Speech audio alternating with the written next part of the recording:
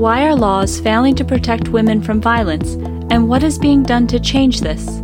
Join us as we explore these questions and more. This is Spotlight, Justice for Women, a podcast from the Wilson Center. Justicia para las mujeres. Las leyes no son suficientes. I'm Olivia Soledad, Program Assistant for the Wilson Center's Mexico Institute and your host for this episode of Spotlight, Justice for Women. In recent months, Mexico has been grappling with the coronavirus pandemic. In addition, reported levels of violence in the country remain high. In just the first 4 months of 2020, 987 women and girls were murdered, with the number for April breaking a 5-year record. I am joined today by Professor Silvia Núñez, who is a former director for the Center for North American Research at the National Autonomous University in Mexico, and is currently a professor with the International Relations Program at the School of Political Science. Silvia is also a former fellow of the Wilson Center and currently sits on the advisory board for the Mexico Institute. Silvia, thank you very much for joining me today. Thank you, Olivia. This is a great opportunity for me and a pleasure to have this conversation with you and all the Wilson Center and Mexico Institute followers. Thank you. So I want to kick right off. The COVID-19 pandemic has been referred to as the great equalizer, meaning that the virus itself does not discriminate and anyone, no matter their race, gender, or status, can get infected by the virus and suffer greatly by it. However, globally, we have seen that COVID-19 disproportionately affects vulnerable communities. How have you seen this pattern in Mexico? Have you observed groups or communities that have been most affected by the virus, either directly or indirectly? Oh, yes, of course. Let me begin by saying that I agree with you in terms that COVID-19 is a global challenge in itself. But we need to consider that the pandemic risks are unequally distributed among highly developed nations in comparison to emerging and underdeveloped countries. So in this issue, I would like to address that the situation of Mexico needs to be seen in a very particular way because social and economic inequality is a huge driver against people that is suffering from this pandemic. If we consider that the levels of poverty, for example, in Mexico, in terms of the Gini index, it's equal to 0.48 of this index. That means that more than 52.4 million people in Mexico experience poverty, and many of them are of course, women and children that are already suffering from inequality in social, economic terms, but also because of lack of access to good housing and health services. Absolutely. And just to tie it back to the security situation that we've seen in Mexico, how do you see these same factors that place these groups in a vulnerable category, not only to the pandemic? Does this have any relation to the situation of violence in Mexico? Yes, of course, it has an immediate relation. Everything, all the elements we have discussed right here in terms of poverty. Imagine women who are struggling to have a decent way of living. They live in a small place, has no access to hygiene facilities, but they have to cohabit with their male partner. And you also may find the elderly family members living with them, even disabled people and children. So there is the potential possibility of having domestic violence along all these groups. Either this violence can be physical or psychological. So on the issue of domestic violence, Mexico has reported spikes to their 911 emergency line for calls relating to domestic violence. And Mexico's National Shelter Network has also reported that their own emergency line has been overwhelmed with requests for help, particularly from women. And you've touched on groups that are having a hard time seeking treatment and help for COVID-19 that includes women and children. Are these same groups struggling to find resources that can help them if they're living a violent situation at home? Well, yes, it does. Let me give you another number to try to clarify what I'm trying to explain here. The big problem also that Mexico faces is that we do not have enough shelter facilities, for example. When women and children are experiencing violence, domestic violence, it's very difficult for them to have an alternative. That is to say, to have a speedy access to shelter. For example, the numbers say that along the COVID pandemic, the demand for access into shelters have increased almost 13% at the national level, but in some cases, this number raises up to 50%, demanding for access to a shelter. Yes, it's definitely a very alarming increase. And if I'm not mistaken, a lot of these shelters, too, that are meant to provide support for families have had to close for various reasons during the pandemic. I'm remembering last year in 2019, the president of Mexico, Andrés Manuel López Obrador, also canceled funding for daycares, instead opting to give the money directly to families. And he's made several changes to institutions in Mexico that are meant to provide these services. And I was just wondering what you think he's done, or not only just the president, but the Mexican government during this time to try to strengthen resources for vulnerable groups, such as the elderly, families, children. Have you seen them really take on this responsibility? And what sorts of changes have you seen them try to do during the pandemic to cope with these effects? I believe it was so unfortunate that the current government decided to dismantle the previous system we had in terms of daycare centers for women that needed to leave their children in a nursery facility because they needed to work outside the home. And this was done because the argument was that there were so much corruption embedded in this strategy that it needed to be cleared, and the president decided that it was much better to give some money for the families, for the mother, so that she would decide what to do with the children, if she would try to get a nanny, or maybe ask some relative to take care of the children.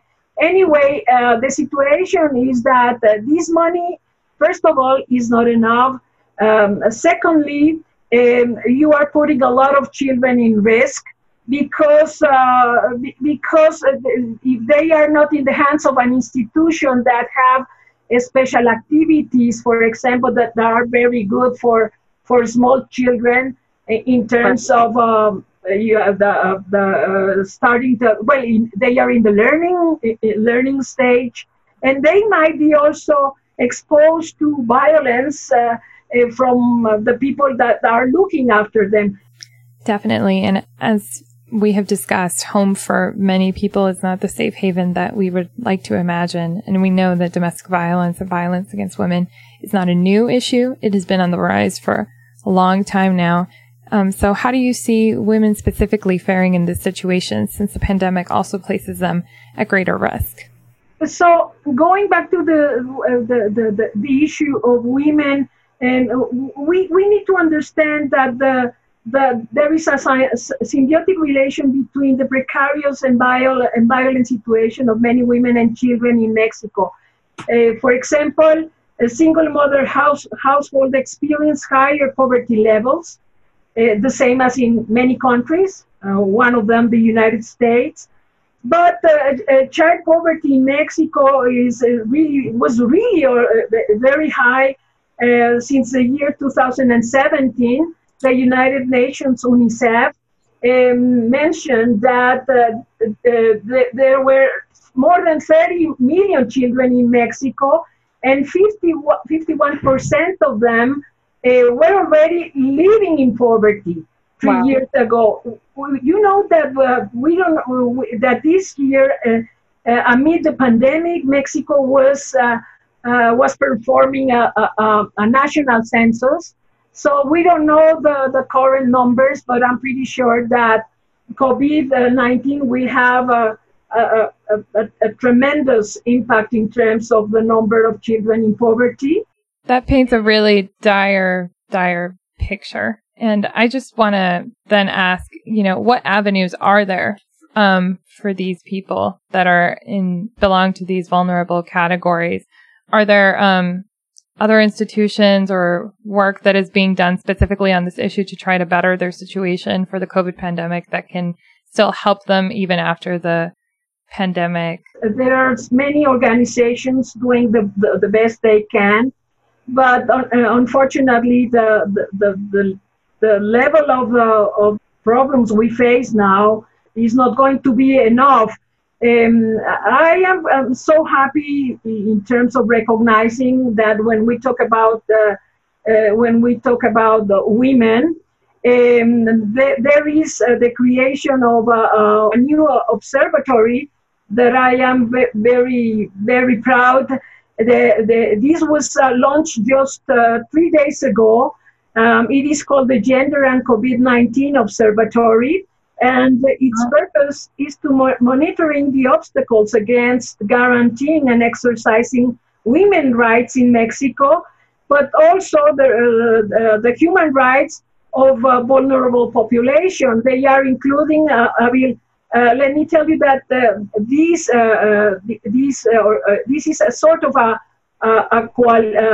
an effort being done by a coalition of different NGOs, LGBT groups, but also women groups, people that are supporting Native communities, and also the university, the National University of Mexico, are truly committing as a whole in to advocate, but also to follow up the increasing violence in Mexico against all these groups due to the confinement, and also they are going to pay special attention to the protection of human rights, and also to denounce any public policies that would interfere against human rights. One of them, for example, is to try to do something against such advertisements. Some of the ones we have been watching in the media in Mexico now, that they're trying to normalize, for example, violence against women.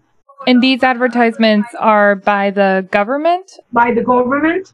One shows a woman in her confinement, her home, and she is portraying a white banner requesting peace to her partner. In her home? Yeah, in her home. And another one it has the same image, but it has a legend saying that it is by patient and by counting from 1 till 10 that violence at home can be diminished. Well, Sylvia, those sound a little problematic to me, because it almost sounds like these government ads are insinuating that the women carry the burden of diminishing tension that could otherwise develop into an attack or an act of violence. So it's like they're saying that if women were to take certain actions, including holding a white flag or counting to 10, that their likelihood of suffering violence in their home would diminish. And so these ads are focusing on what the women can do, rather than addressing the party that is actually inflicting harm on a family member. And that problem is very real. So does the government still stand behind this campaign? Is it still being promoted? I have, if you look it up, you can still find it in the internet, but the creation of this Gender and COVID-19 Observatory is looking forward to try to forbid this situation. So local organizations or NGOs don't approve of this campaign style. What do they see being wrong with it? Yeah, because the situation is that this kind of advertisement is trying to normalizing the situation of violence, and this is absolutely unacceptable. Well, it sounds like that observatory is doing very important work, and I just want to finish up by asking, what do you think then Mexico itself, we've talked about through this conversation about vulnerable groups in Mexico, how they've been disproportionately affected by the pandemic, how institutions that are supposed to provide them with help are at a greater reach than they maybe even normally would. What do you think would be the best strategy now, seeing as the government is making these campaigns, so they do in some sense acknowledge the problem, or see that there's reason to make efforts to diminish violence within the home. What do you think is the best path forward for the government, or the best way for these families to find the help that they need during the pandemic? I believe that some of the answers for this very difficult situation in many spheres of Mexican society can only be improved with an active citizenry. That is to say that the role of organized civil society is a key component in terms of demanding that the public policy outcomes in Mexico. We need strong positive outcomes of public policies in Mexico, but we also need to develop new ways to guarantee transparency in the implementation of these public policies, and with the surveillance of an active citizenry. That is to say that we still are in a phase where more Mexicans need to get involved and need to be more actively involved in demanding the government to provide care for all in Mexico, especially for the most vulnerable. The Mexican, some part of the Mexican society is still very passive and is waiting for, let's say, a miracle that the government in itself is going to be able to bring all the solutions to them. This is not the right way to approach the current situation, and I really hope that we, as a whole, we are learning that we all need to be together in this struggle, and we need to be more passionate and more socially conscious regarding that. It is us, the ones that survey the government and their actions, and not in the opposite direction. Well, I want to thank you, Sylvia, for joining us today. I think your comments have showed us that similar to many countries, COVID-19 is not really acting as a great equalizer in Mexico and is instead acting as a great exacerbator, as certain scholars have called it, since the virus is magnifying inequalities that were already present prior to the pandemic. And this is disproportionately affecting vulnerable groups, especially women and children. So we look forward to discussing this topic more, and we thank you for your insights on the situation. Thank you for listening to Spotlight Justice for Women. If you enjoyed this episode, please subscribe wherever you listen to podcasts and stay tuned for upcoming episodes. For more information about femicide and gender-based violence in Latin America, visit our website, www.wilsoncenter.org/gender-based-violence. This podcast is brought to you by the Wilson Center, with support from the Center's Brazil Institute, Latin America Program, Mexico Institute, and Maternal Health Initiative. Our thanks to Linda Roth, John Tyler, and the rest of the Wilson Center's communications team. Special thanks go to Aaron Jones, who not only produced this podcast, but composed the music. I'm Anya Prusa. Join me and my co-hosts, Beatriz Garcia Nice, and Olivia Soledad next time on Spotlight Justice for Women. Thanks for listening.